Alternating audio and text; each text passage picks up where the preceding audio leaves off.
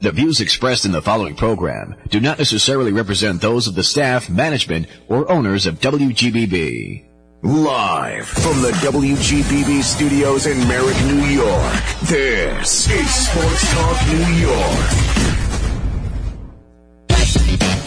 All right, 9:02 on WGBB, 1240 a.m. Welcome to Sports Talk New York, hour number 2. You listen to Andy Sukoff, hour number 1. Good job to him.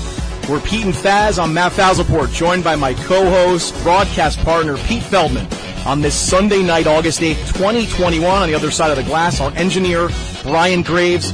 And no shortage of topics to discuss. A jam-packed sports weekend. Over the next hour, we'll get into all of that and more, taking your calls at 516-623-1240. Before I introduce Pete, I'll give you a formal introduction, Pete. Don't worry. Appreciate that. Well, before we jump into everything else, just want to remind everyone you can follow the show on Facebook, Twitter, and Instagram at WGBB Sports Talk. You can also visit the website at WGBBSportsTalk.com, where you can listen to all past shows and check out any upcoming show information. Lastly, if you haven't already, we invite you to subscribe to the podcast, WGBB Sports Talk New York, on iTunes, Spotify, or just about anywhere you listen to podcasts. And while we're on social media and podcast information, check us out on Twitter at Pete and Faz. I'm at Matty Faz NJ. Did I cover everything? I think I'm ready to tap out already. You covered everything, and I think the most important part of everything you just covered was today's date, because it feels like we spent about a week on the Staten Island Expressway just trying to come here today. But we're happy to be here. We're back on Long Island. At the local Outback. We got it all covered. It was a delicious meal. That revived me. The Staten Island Expressway almost ended me, and the Outback revived me. Was it the Bloomin' Onion, or was it the cheese fries? The house salad. The house salad. I did not have the house salad. 516-623-1240. We've got a lot to talk about today. Yes. And I think most important, and it's just gonna hurt us to say it, how bad are the New York Metropolitans? Well, the last time we were on Sports Talk New York was June 13th. It was a much different set of circumstances during that show. I think at that point, I was a little worried that the Islanders were going to win the Stanley Cup. Yeah, the Islanders were on their way to a Stanley Cup title. The Mets were not even on my mind. Everything was going great. The Mets were leading by like 6 or 7 games. The Yankees were nowhere to be found in the standings. Everything was just you wanted to just end the season right then and there. And things have really taken a dramatic turn for the worse. If you're a Met fan like Pete and I are. Much better for the Yankees. So one of the things that we had said for months, and we said it on here, we said it on our podcast, we said it everywhere we could. It's a local sports talk show, so we would have to talk about the Yankees, and we kept saying the same thing. They're boring. There's nothing to talk about. They bore you to death. It's terrible to watch. You'd rather watch Office reruns than a New York Yankee game. And now it's been a total reversal. Yeah. The Yankees are white hot right now. And you can take all the other things with it. The bottom line is, outside of today, they're winning ball games. And on the other side of New York, on the Queens side of things, the New York Mets are pure boredom. They can't buy a hit. Yeah, they not only they're not winning games, they're not hitting the ball. I mean, just flat out. Like today, if a Met fan would know that Zach Wheeler was going to dominate them, and he did exactly that. 2-hit shutout to finish off a series that the Mets needed that game, at least something to salvage it. Now they go from starting in Philly over the weekend, a half game up, to now 2.5 out. Completely going in the wrong direction, especially you have the Phillies who are also white hot, which is not, you know what I mean? Like, the Mets would if they lost 6.5 games in the standings over the last week or two. I mean, it was just wild how the swings of the last 2-3 weeks or so. And it's not getting any easier. They have 3 games coming up with Washington, which you would think at any other time these are very winnable games, but right now you just don't know with the Mets. After Washington, and I don't remember the exact order off the top of my head, but you got the Dodgers, you got the Giants, you got the Phillies again, you get the Dodgers and the Giants again after that. It is a treacherous run through August for these Mets, they're looking at it without Francisco Lindor. There is no timetable for when he's coming back. They're looking at it without Jacob deGrom. There is no timetable for when he's coming back. They're looking at it now after today. Javi Baez left the game. He hurt his side, a rib. I don't remember exactly what it was. Looked very similar to the Lindor injury. They didn't call it an oblique. I don't remember exactly. Hip. A hip. I'm sorry. Hip. He left with a hip injury. You don't know how long he's going to be out for, and we had our disagreements over Javi Baez. You got heated on Friday night. Well, I'm not a Javi Baez fan. I wasn't a Javi Baez fan when he was a Cub. That being said, you need anybody you can possibly get in the lineup right now. Anybody that can possibly come up with a hit, much less a hit with a man in scoring position. Somebody's got to drive in a run at some point. It's looking brutal for the Mets right now. The only guy who looked like they were there to fight this weekend, and even especially today, was Brandon Nimmo. That was it. Really, I mean, right? I mean, I nobody else stands out to me of like who really like brought it, like looked like, you know, like given the stakes of this weekend, that was the guy who looked like he understood it. Nobody else in that lineup. I mean, and then I do want to bring up, you know, we discussed this on our 12-hour ride in today. Pete Alonso at the game, and I love Pete Alonso. I know he means well. You know, he's like a little kid with baseball. He gets all excited. He's all into it. But I mean, the Mets have played horrible. They just squandered a lead that, you know, the NL East has been terrible. I heard Andy say it coming into the show. The NL East has been horrible, much like the NFC East was in football. It's a very gettable division. So the Mets, they've had every opportunity to extend a lead, you know, be able to withstand the injuries and things they have now. And he's just acting like, believe in us. And don't just believe, no. Just smile and know we've got this. Like, you don't have that track record. You just don't. Like, I appreciate the trying to calm Mets fans down, but you don't have the benefit of the doubt. You don't have the track record. Not whatsoever. That's a direct quote off of Pete Alonso's Twitter. And one of the things that at the very least that tells me is if you are Pete Alonso or you are any Met or you are anybody in baseball in general, you don't understand the feelings and the emotions of the Met fan. Yeah. There is not one Met fan worth his weight in gold who's going to look at that tweet and say, oh, well, Pete Alonso's in it. I'm in it too. Let's go Mets. It's only going to anger us more. Yeah, that pissed me off more. Like that was like that, like, especially after a loss like that. Like, it's just a scenario where, like, we've talked a lot about this between our podcast, between this show, the whole thing. That the 12-hour ride in. 12-hour ride in. If you're winning, especially in New York or New Jersey, whatever, like, everything else is fine. If you're winning, you could literally basically do whatever you want. From, that's like extracurricular activity, social media, whatever. Like, you literally, winning gives you license to essentially do anything. So when this team was rolling, winning the NL East, you know, or leading the NL East, I should say, that's a long way to go. And they had the camaraderie going, they had all the handshakes and this and that. That's great. Everybody was having fun on social media. But if you're losing games like this and just not hitting, I mean, like, you've lost all of that. Like, you can't then try to get all cute with it. You know, like the Donnie Stevenson thing. I thought it was silly, but when you're in first place, it didn't matter. But, like, again, now it's like, okay, now you've had a hitting coach fired, Chili Davis. This guy, Quattlebaum, or whatever his name is. Hugh Quattlebaum. They're 24th in the league in hitting now. They've gotten worse somehow. You have the fake Donnie Stevenson thing. Like, all of it's not cute anymore when you're like losing games like this. Like, it's not good. It's a totally different vibe, and that tweet is coming from someone who is now 0 for his last 20-something at-bats. Pete Alonso can't find his way on base. He can't find his way to getting a hit. Brandon Nimmo, I'll go back to what you were saying before. Brandon Nimmo looked like he cared this weekend. Yeah. He looked like he knew the Mets were desperate for a win, and he was willing to do anything he could to get them that win. That being said, he did not look great in center field over the weekend, but that's not a natural position for him. You come into today, it's a game you need. You've already lost the series. You got to salvage something. You got to get something out of this. He leads the game off with a double, and he looked good doing it. He had a strong at-bat, ends up on second base to lead off the game. Every Met fan saw it coming. He gets left there at the end of the inning. Does not move one step forward on the base pass. Yeah. Stuck at second. We go to the ninth inning. They've had one. They hadn't had a hit since Brandon Nimmo leading off the game.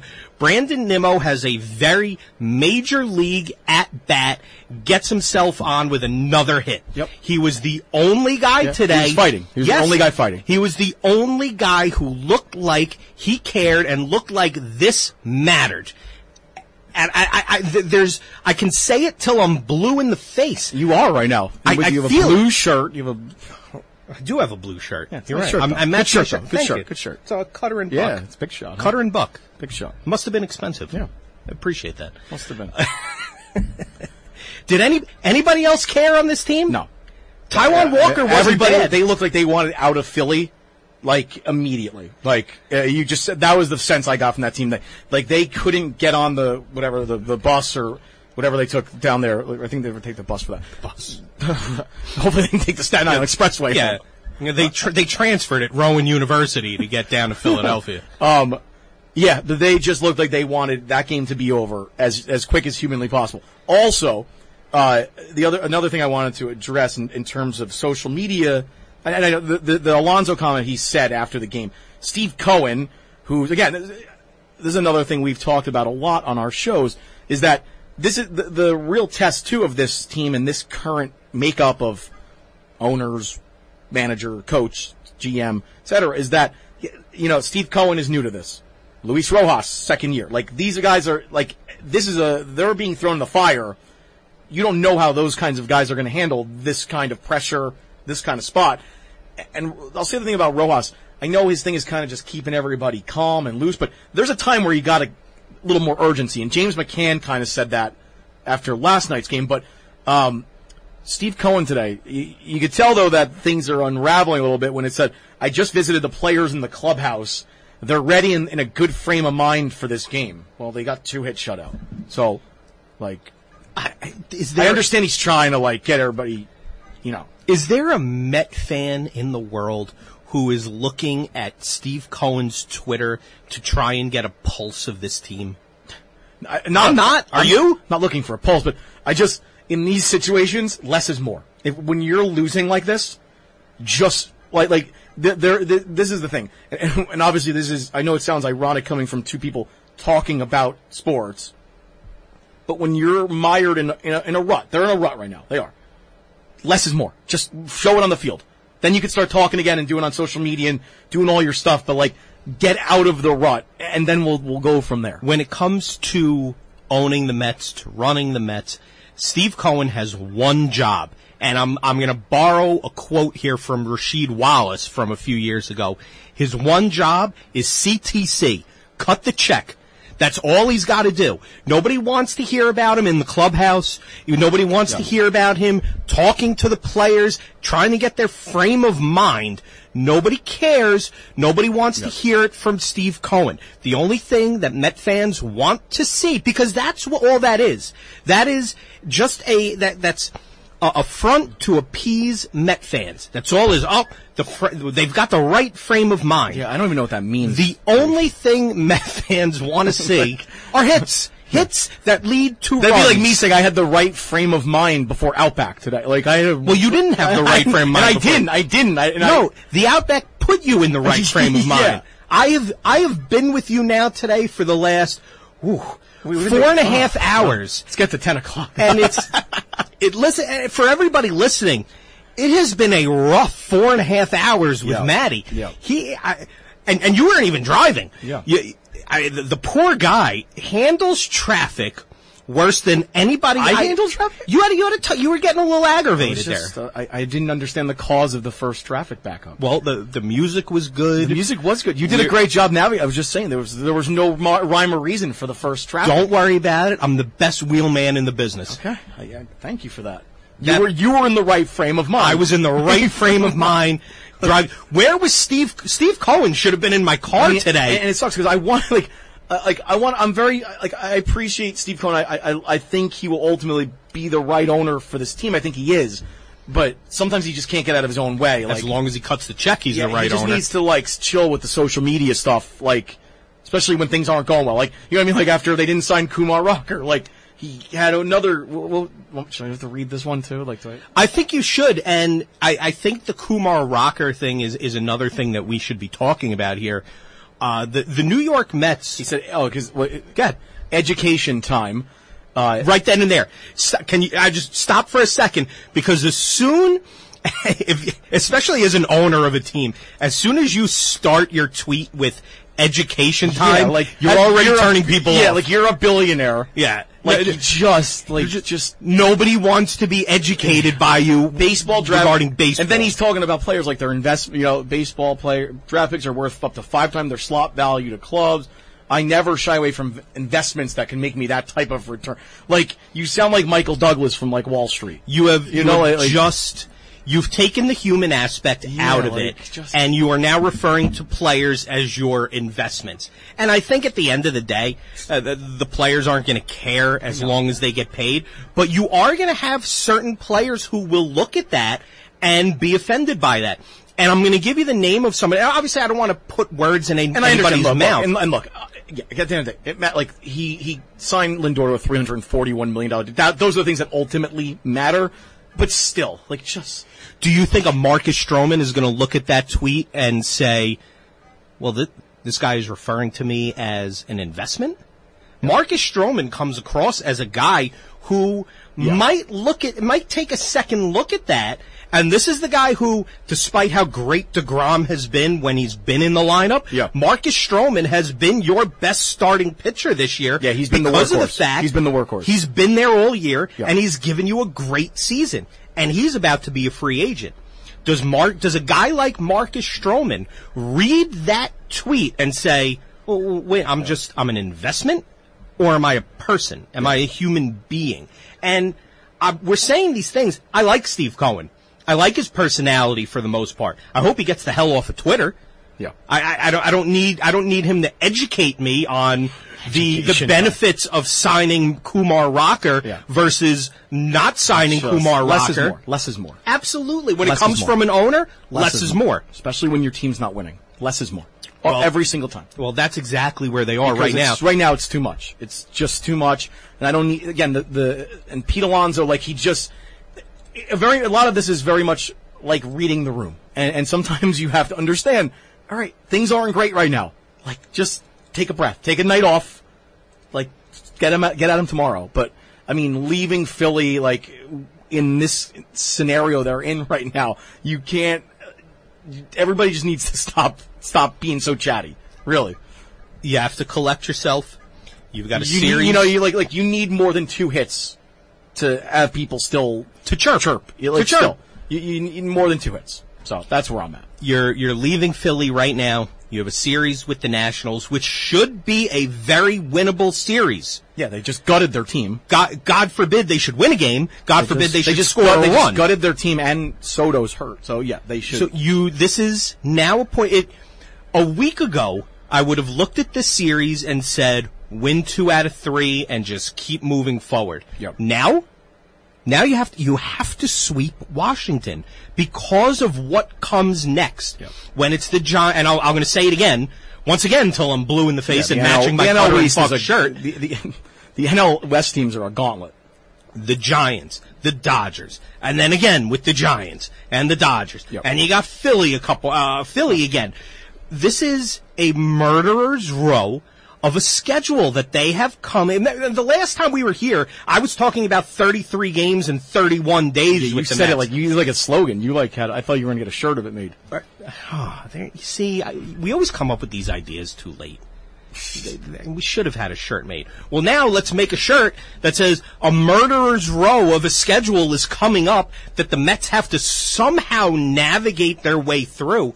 And a week ago, 2 days ago, 3 days ago, they could have navigated it while being a first place team and taken a step back here and there and said, well, we're in first place. We can afford to walk into this terrible schedule and deal with what goes along with that. They can't afford that anymore. They have to turn their season around right now.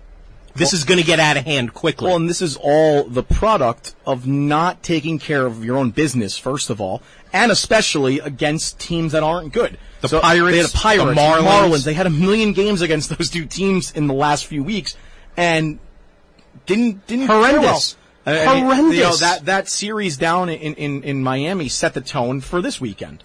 To lose 3 out of 4 to Miami. They were a wounded duck walking into Philly, and Philly just finished them off.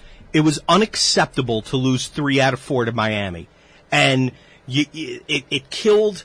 Look, they had no momentum going into that. They had a chance to get some momentum behind them, go into Philadelphia with a little bit of a streak behind them. Maybe they had won 3 or 4 in a row. And you go into Philadelphia, you've started to turn it around, you're scoring runs, you're hot, you're feeling good about yourself, and now you can take it out on the second place Philadelphia Phillies and put a little bit of a gap there in the standings. And they didn't do either of those things. They lost 3 out of 4 to Miami, looked terrible doing it, and then got swept by the Philadelphia Phillies, and somehow looked even worse doing that. Now they find themselves 2.5 games out of a division they have to win. And even in games they've lost in heartbreaking fashion in Philly, like that stadium at least usually wakes up the offense a little bit. You know, usually the offense gets going a little bit and hits some home. Outside of that little spur in the 9th inning yesterday, nothing. I mean, just silence. Well, I'll say this also. You're talking about how sometimes that stadium gets them going. One of the things that gets them going in that stadium normally is the amount of Met fans that show up for games in Philadelphia. And especially Friday and Saturday, they were out in full force. And they were loud. They did their part. They did. The Mets did not. Yeah, the fans were in the right frame of mind. Yes. The team was Maybe not. That's who Steve Cohen was talking about. Maybe he meant them. He was in the locker room and saw the Mets educate them. Oh, he was going to educate them on why you don't sign Kumar Rocker. Maybe they're investments for him also. Oh, man. It just, again, this team. But, look, now they're at a crossroads. So they couldn't play with prosperity. They were they literally have led almost wire to wire. They couldn't hold on to it. So now you're going to see what this team's made of adversity-wise. And see, this is now the test for Luis Rojas. And now, unfortunately, you're doing it with a team without your horses, without Jacob deGrom, without Lindor. Who knows, Baez now, just judging by how things have gone, I'm sure he's not going to be back for a minute. You might be happy about that, but... Well, I don't like Javi Baez, but I know we're kidding around, but for those who didn't listen to the podcast this week, Maddie and I had a very large and loud disagreement. I just said, I know he's a flawed player. I understand that. But he has some pop, he's a great defender, and he gives a little spark. They need anything right now. I would take anything. Well, he was giving them nothing, and now he's going to give them, and now he's going to give them less. Because just like DeGrom, just like Lindor, he's probably going to be out of the lineup. You sound like you're bit. Educating me. I am educating you. It's education time for you and all the other Met fans. You don't sign Kumar Rocker. Take the draft. I got to be honest though. I needed to get this 25-minute rant out. Do you feel a little bit better? I feel like I'm getting angrier. Okay. Well, we'll talk for a few more moments here about baseball. We got right into it. We didn't even get to tease, because that's what they call it in the business. You tease things coming up. Zach Rosenblatt. Who's getting educated? I'm educating you. Zach Rosenblatt, a friend of the show, who was great when he was on right before the draft. He was spot on, and I think he's one of the best Giants beat writers going at the moment. He will join us in hopefully the next 5 to 10 minutes. See. Right after the break, we should be talking to Zach Rosenblatt. The Giants have had a really kind of crazy camp going on. There's a lot happening there. They've been all over the place. I'm excited to talk to Zach about, first of all, the Royal Rumble that they had where Daniel Jones somehow drew number 30 and yet still ended up on the bottom of the pile. Yeah, lots been going on. I mean, last year was a whole screwed up camp and everything. They're really made up for it now, and Joe Judge is getting the full camp experience. And three or four retirements, including their new tight end, Kelvin Benjamin. I thought you were going to retire before the show, like Joe Looney. I am ready for retirement. Are you? I'm exhausted. You see, I'm like, after all this, I'm sweating, and it's been a long half hour. Nice Cutter and Buck golf shirt on. It's blue. It matches my face. I've been educated. Maddie's been educated. Yeah. The Mets, they need the urgency now. Like, I mean, there's really, now it's on. I mean, they've left themselves with nothing to do. Their back's against the wall. Every cliche you want out there. They need to just perform that. And it's a typical Met fan emotion. But for those of you who can't, for some reason, aren't able to feel it when you're listening to us, there has been more emotion in this room over the last 20 to 30 minutes, than there has been with the Mets in Philadelphia all weekend. And that was the most disappointing part, was that after that showing in Miami, losing 3 out of 4, you know how big that series is in Philly. Like, you can wipe away all the nonsense and all the bad from that Miami series in that weekend series. Yes. You know, even if you had salvaged the one game, but I mean, to lose 3 games in that manner and then have Zach Wheeler, former pitcher, of course, finish you off in the manner he did, it's really rock bottom. It's rock bottom. This is right, I mean, of the season, this is rock bottom. One of the things that we've always said, and it's been a term that's been around baseball for a long time, is you have to have a short memory. And the time for the Mets to have that short memory was coming out of that Marlins series and saying, okay, we lost 3 out of 4, but we can make up for it right now. This is the more important series anyway. This is the one we've got to win. We're still in first place. Yeah. Put some distance between us and the second place team, and they just didn't do it. And it wasn't even close. I don't know if it was a matter of not having that short memory and still looking back at how bad you were in the Marlins series and letting that carry over, and to be fair, how bad they were in a bunch of series before that. Yeah. Going back to the All-Star break, maybe even a little before the All-Star break. They didn't do themselves any favors here. They had the long memory. They looked as if they were looking back on those series, and they let it carry over, and it really it killed them. No. And that's it. That's really the bottom line in this whole thing. They were lifeless. And their backs are against the wall now. And they were watching this weekend series was about as enjoyable as it was to be in traffic on the Staten Island Expressway on the way in. Does that mean, though, that in the next series, is that going to be like their Outback? Oh, okay. Yeah, the Washington series will be like their Outback. That'll be their game 1 will be their cheese fries. Game 2 will be their 6-ounce filet. All right, 9:30. You can finish it off if you want. No, take it. 9:30 on WGBB Sports Talk New York. We're Pete and Faz. We're going to be coming up. Zach Rosenblatt will be joining us in hopefully just a few minutes. We'll talk some football and some more baseball. Your calls coming up right after this.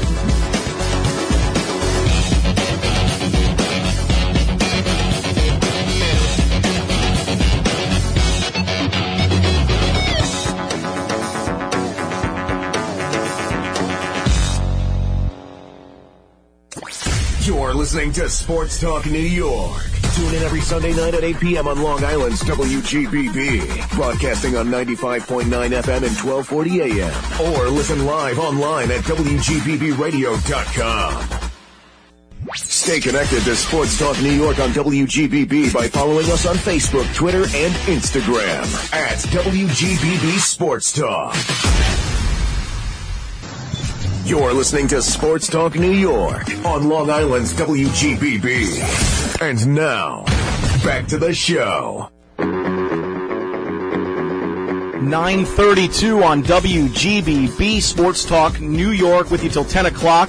We're Pete and Faz. Been talking all kinds of things, especially the Mets' demise after a tough weekend in Phillies. But we're going to switch gears here for a minute and talk some football as training camp has opened up.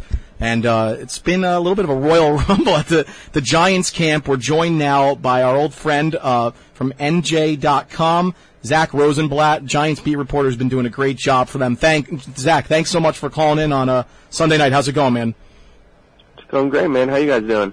Doing very well. So I guess we have to start there because I know it's a few days removed now, but we'll get into a bunch of the things from camp. But give me your best rundown of this brawl fight thing with Daniel Jones ending up at the bottom of the pile. Like, because I know it was a portion of the practice where they weren't allowing recording. Can you just kind of like give the best description of it? Because I'm dying to hear it from like an eyewitness account.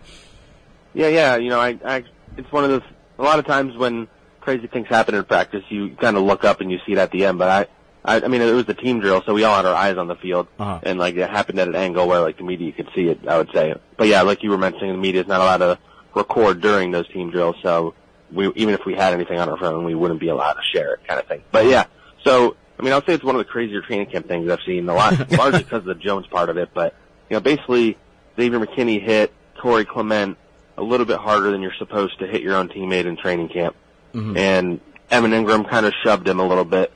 Kind of the kind of shove that happens all the time on the field, where you just shove a guy to get him out of the way or whatever. Like I didn't really think it was that was that big of a deal. And then Logan Ryan kind of comes running out of nowhere and decks Evan Ingram from behind, which I would say is the worst thing that happened during that fight. Yeah. And that kind of sets it off. You have everybody running over. You have a big pile that forms. Somehow Daniel Jones is at the bottom of the pile. All of a sudden, no good. There's an offensive line. Kenny Wiggins, who I talked to, he said he heard people yelling that Daniel was at the bottom of the pile, so he ran and pulled him out of there. So he saved the quarterback. Oh my God. And then after that comes Joe Judge's punishment, which is pretty severe. Yeah, he just went crazy, right, Judge? Right? Like, yeah. He just he screamed for 20 minutes straight. Yeah. Probably set a record for F-bombs in one stretch. And then he had them run gassers, which is basically just running the length of the field, and then running back. And they had to do 30 push-ups, and then did another set of gassers, 30 more push-ups. And then he yelled at them for like another 10 minutes.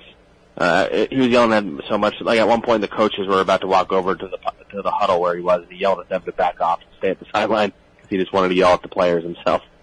So like just a combination of like everything together was, it was just like an escalation. It sounded like a Friday Night Lights episode. Like it sounded like a whole, that's pretty crazy. Yeah, I mean the players, a lot of the guys have been playing it off like it's just a training camp fight. I think it was more than just usually a training camp fight. Yeah. Number one is just like a couple guys and then they get separated or whatever. And number two, it's usually not involving like the leader of the team, which Logan Ryan is, making a boneheaded move. So just a lot of the factors of it is what made it kind of weird. I don't think it's like necessarily had any lingering effects, though I know a couple guys did retire like the next day. And that part of camp has also been very strange. But yeah, I mean, that was definitely an interesting thing that happened. I mean, it's just been a strange camp between, starting with the Kelvin Benjamin stuff and leading into that, and three guys in addition to Benjamin retiring and just some injuries and the weird stuff with Kadarius Toney and Kenny Golladay. And so it's been an eventful camp for me, to say the least. Zach, Pete Feldman here, and I want to stick for a second on this, on the Kelvin Benjamin thing. Now that you've brought it up, is there what's your take on what happened there? Well, I actually talked to Kelvin Benjamin, so I can tell you what happened there. So basically, I mean, he kind of it was kind of bizarre how honest he was with me. So what he told me was essentially that, so first of all, we saw this happening the first day of practice where they go out for warm-ups. And all of a sudden, Joe Judge is talking to Kelvin Benjamin for like an extended period. He pulls him aside, and then Dave Gettleman comes over, and they're both talking to him. He starts getting animated, and then Kelvin Benjamin rips off his helmet and walks off the field, and Dave Gettleman trails after him. And then as it turns out, they asked Kelvin Benjamin was 265 pounds in the spring, and they asked him to get down to 251 pounds, which is a pretty big drop. But instead of losing any weight, he gained 3 pounds. So he wound up being 17 pounds overweight technically, and Joe Judge was like, "We're going to fine you for that." And he was like, "No, I'm good." Essentially, was the conversation. I mean, it's a interesting choice to, when you're told one thing by a coach and do the complete opposite, and then to be like, "Yeah, but I've played at this weight forever, so I want to keep doing that." I don't think that's how you do it, but maybe Judge could have communicated things better to him or something. But that was definitely a very strange way to start camp, and it was just a wild story, just because Kelvin Benjamin's honesty about why he got cut, where you hear his reason, you're like, I mean, it kind of makes sense why it didn't work out here. Well, so then, because, you had because I've been trying to almost, there was a reason why, one of the reasons too why I wanted to bring you on, just in addition to just talking Giant stuff, because there were all these things. There was the Benjamin thing, there was the fight, there was some of these other odd things, the retirements. There was also the thing with Jason Garrett making you guys call him coach. What was that all about, too? Like, it seems like every other minute I read news, there's just these bizarre. That's my point about it being weird. It's like a lot of it, even like non-football stuff, which is like even crazier. But I think that was that was somewhat of a misunderstanding. I still think Jason Garrett deserves a little bit of criticism for the way he approached it. But so I think my interpretation of what happened was, he said it was great. It's great to talk to you guys, or great seeing you guys on his way out, and there was silence, and he's like, we usually say, Coach, have a good one, or whatever. So he's kind of being condescending, and in that way. So I mean, it's not ultimately it got way overblown, obviously, and the whole coach discussion is just ridiculous. Like, who cares if we don't call them coach? Yeah, they're not doctors. Like, there's I've had a lot of fans get pushed back and would you call your doctor a doctor? Well, the coach and the doctor are two different things. It got overblown. I don't think he was telling us to call him coach, but he was being a little condescending to us, I would say. Okay. So, Zach, the last time we spoke, you had mentioned that the coaching staff, the front office, looked at the offensive line on this team as a strength, which was kind of going the other way from the way the fans and a lot of beat writers and pretty much everybody else looks at them. Do they still look at this offensive line as a strength of the team? I mean, they would probably tell you that because they think they have a good poker face. But, I mean, especially based on the last few practices, it's been an issue, especially with the depth. But, I don't think they can look at a guy like Will Hernandez who struggled before he was even benched last year, and then they moved him to a new position this offseason, didn't really bring in any competition. And he struggled. He had a false start the other day, and Judge got mad, so he pulled him out and threw Nate Solder in at right guard. And Nate Solder's never played guard in his life. So they definitely have depth issues right now, especially after Joe Looney and Zach Fulton retired out of the blue. They really need to sign somebody. They haven't yet as of today, which is a little surprising to me because they're going to be back out practicing tomorrow, and they have a preseason game coming up on Saturday. But, yeah, I mean, they need these offensive linemen to take a leap. It's still a training camp. There's not the quarterback can't get hit, and it's not complete, full on tackle, contact, all that stuff. Yeah. But I would say, I would be concerned based on what we've seen so far. Maybe they have a few pieces in there that you can like Andrew Thomas and Nick Gates. But the rest of the group, which was the concern, left guard, right tackle, I think there's still a lot to be desired there. I mean, we'll really see how we can. I think the preseason is going to be huge for these guys. I imagine they'll get a decent amount of snaps. Maybe not Andrew Thomas, but the other guys. So it is too early to I would say panic. But like you said, we went into this offseason thinking it was their biggest weakness. They didn't add anybody. They actually subtracted Kevin Zeitler, who was their best, and now they're not playing well. So you wonder if they actually are making strides or not. So they can't really afford to start as slow as they did last year, I would say. Yeah, and you exactly. You have a group that hasn't played a whole heck of a lot together. You need Daniel Jones to take that next step this year, and clearly, they are, whether you want to call it being stubborn or, or just resolute in their assessments of their own guys. They really can't afford much of, any fumbling around here. But it is, the offensive line is integral to Daniel Jones. So I just want to get, because last year was such a weird camp. This is weird for different reasons, for things going on, but last year, obviously, with COVID. Just, what is your assessment of Daniel Jones year 3? I mean, is he, no doubt in charge of this team? Does the team follow him? What's, just, what do you see just in terms of how the players respond to him? How he runs things? I mean, is he, the unquestioned guy in charge, or, how does that all look? I think he really tried to take charge this offseason. You saw him gathering a lot of guys up. Yeah. He met up with Kenny Golladay, even just one-on-one a few times, and he brought everybody out to Arizona. And so I think was making all the right moves. It's hard to tell in training camp with stuff like that. I don't think he's the same sort of vocal leader that you would normally, expect with a quarterback. By his nature, he's a lead by example guy. And in that sense, I don't think he's had a great camp. I would say he's had more bad than good practices. There were some where he was almost perfect, and he's made some really impressive throws. But I would say overall, he's probably, not shown that he's, ready to take the leap yet and what they need him to do. And again, that'll come down to, first he's building timing with some new guys. Kenny Galladay's not out there, which is an issue.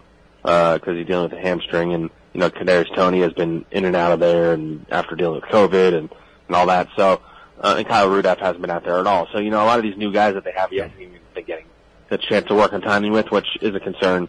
And then, you just need to see him be more consistent and make those big plays more frequently and all that. And I am very curious to see how much they do play him in the preseason, because we haven't really seen how Joe Judge approaches it.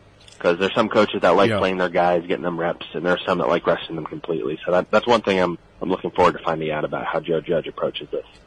Speaking of Kenny Golladay, is there any update on him? When should we see him? Anything at all? What I had heard was that they were probably looking at a couple weeks before he's back out there on the practice field. I wouldn't anticipate I would probably be surprised if he played in the preseason. But if he could be back on the practice field, maybe by the time they're in Cleveland for the joint practices or the week after they're in New England. But I don't think they're concerned necessarily. Hamstrings are always weird. They linger sometimes, and you think you're good, and then it comes back. And Kenny Golladay has had some hamstring issues in his career. So in that sense, you should keep it in the back of your mind. But from what I've heard, I don't think the Giants are necessarily concerned as of right now. So, and we've obviously covered some of the weird stuff, that not necessarily football stuff, the offensive line kind of conundrum, some of the negative stuff, some of the injury stuff. Who has looked great so far or good so far? Who are some of the standouts that you've seen so far in camp? Well, I'd say one thing that is clear is that this secondary is going to be very good. It has depth, it has talent at the top. James Bradbury has been looking as good as he did last year. Good. You can see some of the athleticism with Adoree, and that they can get a little more creative when they have a better corner on that side. The safeties are going to be pretty good. A guy that stood out is Rodarius Williams, his 6th-round pick. Greedy Williams, his brother from the Browns, and he's played with the first team the last couple of days because Adoree's been getting rest. And he's looked really good. So I'd say the secondary should be, that's a really positive thing. Leonard Williams has looked pretty dominant. He's been owning this offensive line.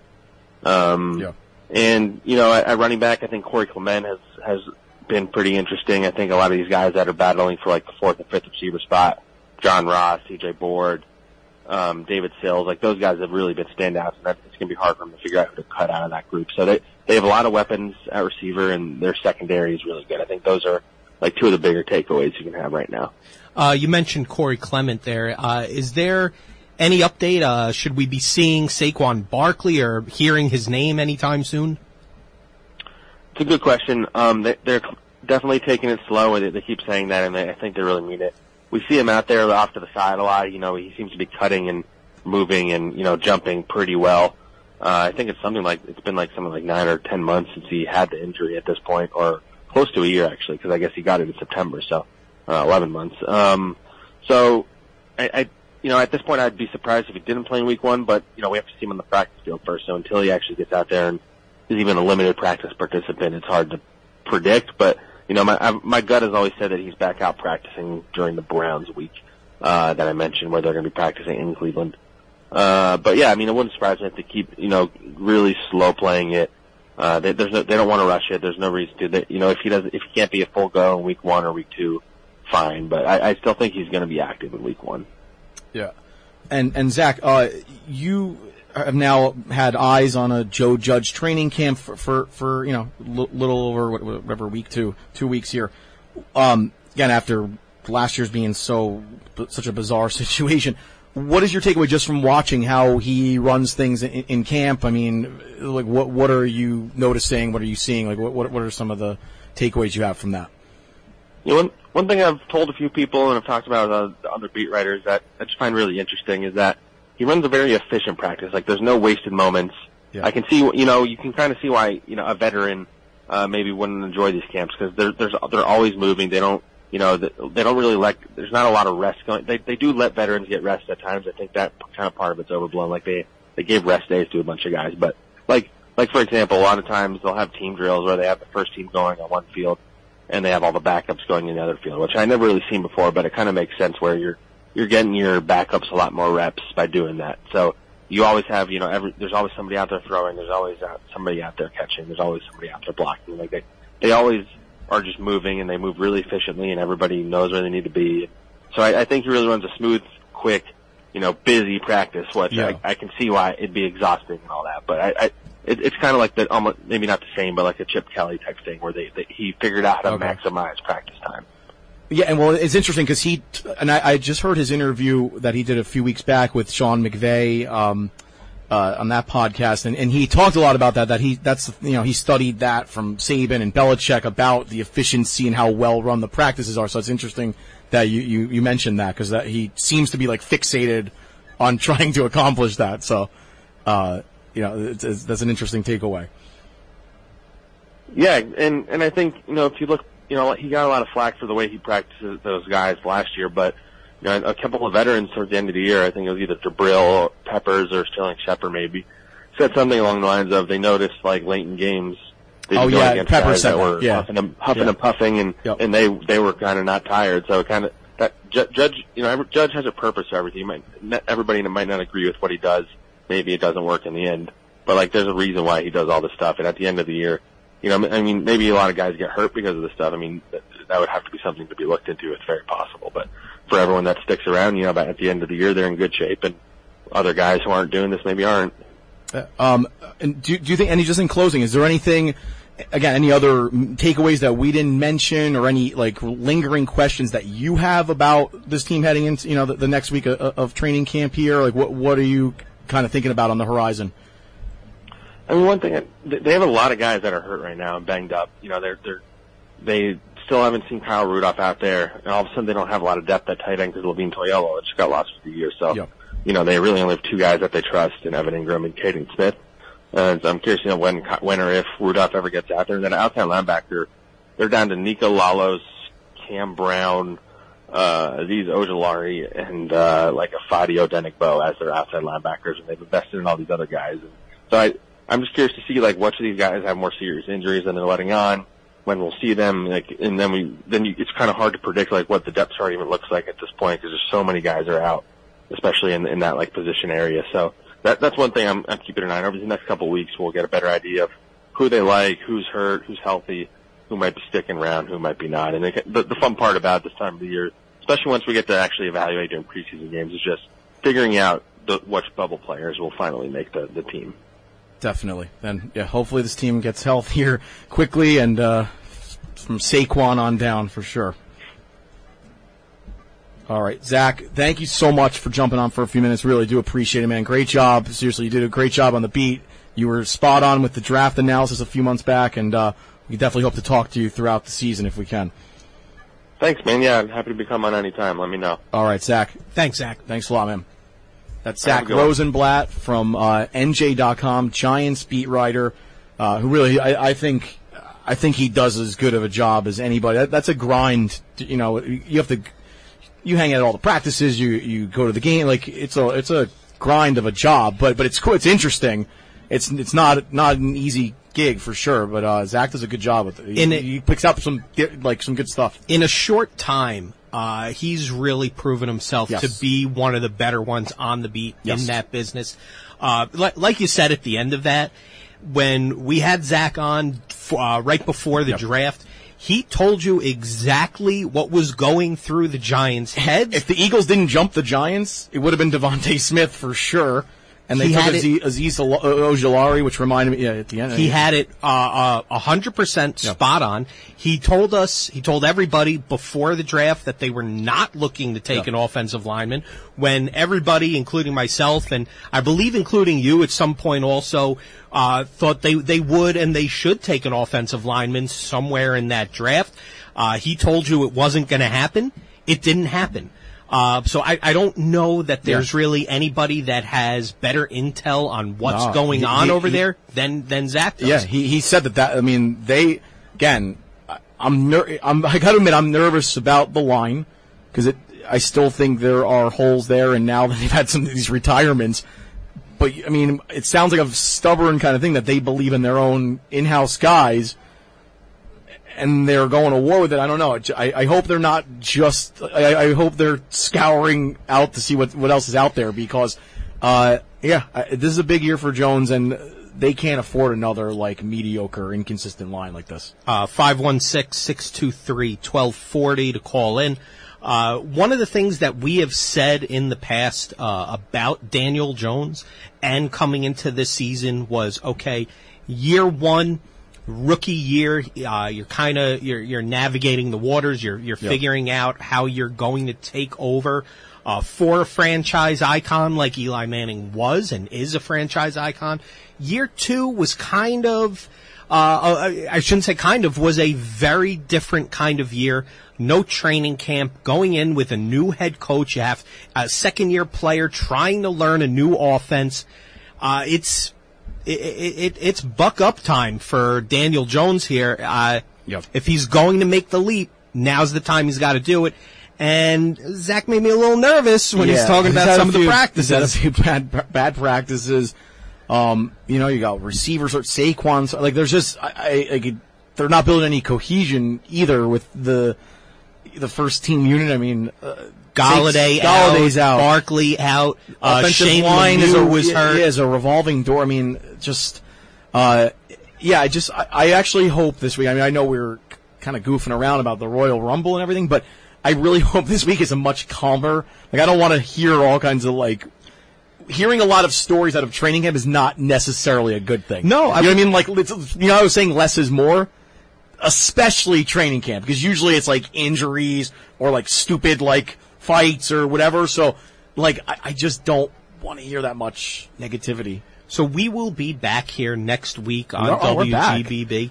9 o'clock again. Can we get a police escort down the Staten Island Expressway? Is there anybody who can help us out with that? That would be terrific. He's so good. But when we are on here next week, one of the greatest things that could possibly happen for us and for any other Giant fan out there is that we just have nothing to say about them. There was almost too much for week 1 of training camp. Oh, man. Too much. A 90-man brawl. With your quarterback. Injuries, retirements. Like you just said, the quarterback on the bottom of a 90-man pile. I'm stressed out from sports. Can you imagine if there was a 90-man pile on the Staten Island Expressway? I think there was a 900 car. Oh, how much further back we would have been? We'd have never made the Outback. Can you imagine how grumpy I'd be if we didn't do that? Listen, it wouldn't just be you. I know, you'd be insufferable. I'd be terrible to be around. Imagine how grouchy you'd be on the way back. Can you imagine how grouchy I'd be right now? Forget on the way back. With everybody listening, I'd be in a terrible mood. Yeah, you'd be even though the music was fantastic. I'll give you coming that. in. You did a nice job. Listen, there are very few things in this world that I do right. One of them, and I think you'll attest to it, is music. I'll give that to you. I'll give you that victory. Begrudgingly.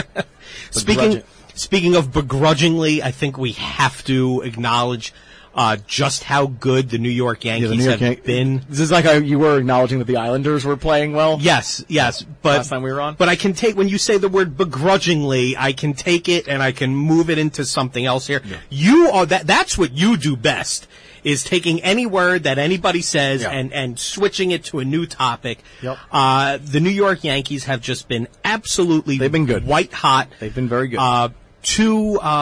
Two trades at the deadline to really kind of transform those lineups. Although Rizzo now on the COVID list, right? Rizzo's got COVID. They activated Luke Voit. Yeah. They have 20 first basemen on that team. They brought in Joey Gallo. Yeah, how many?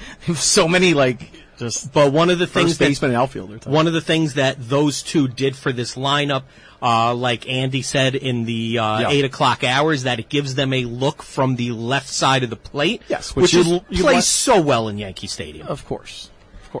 And they have a very powerful, tough lineup to get through now, and they're playing well. So kudos to them, because they were. When we were here last time, they were dead as a doornail. And they got these teams to pick up the salaries on these guys.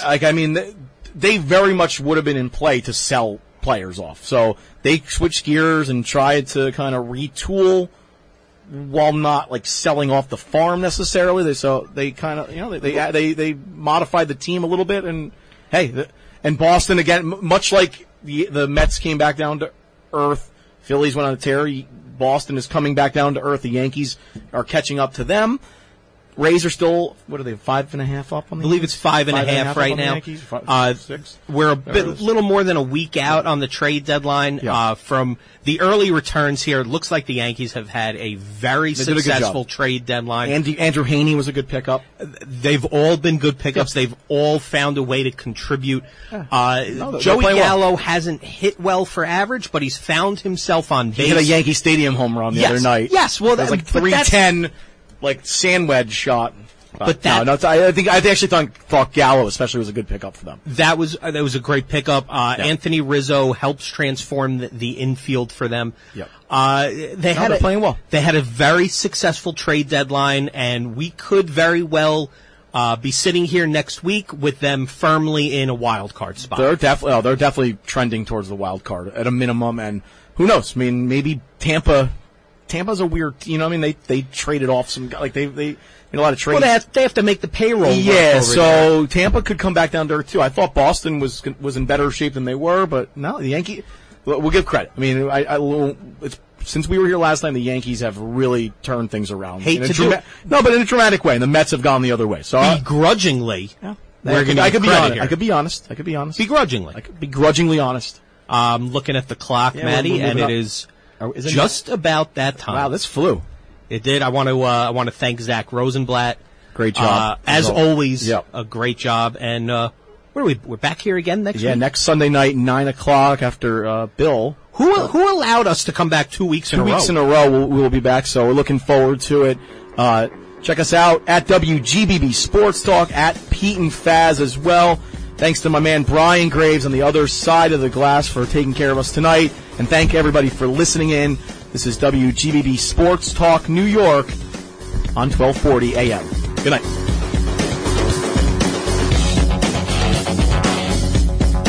The views expressed in the previous program did not necessarily represent those of the staff, management, or owners of WGBB.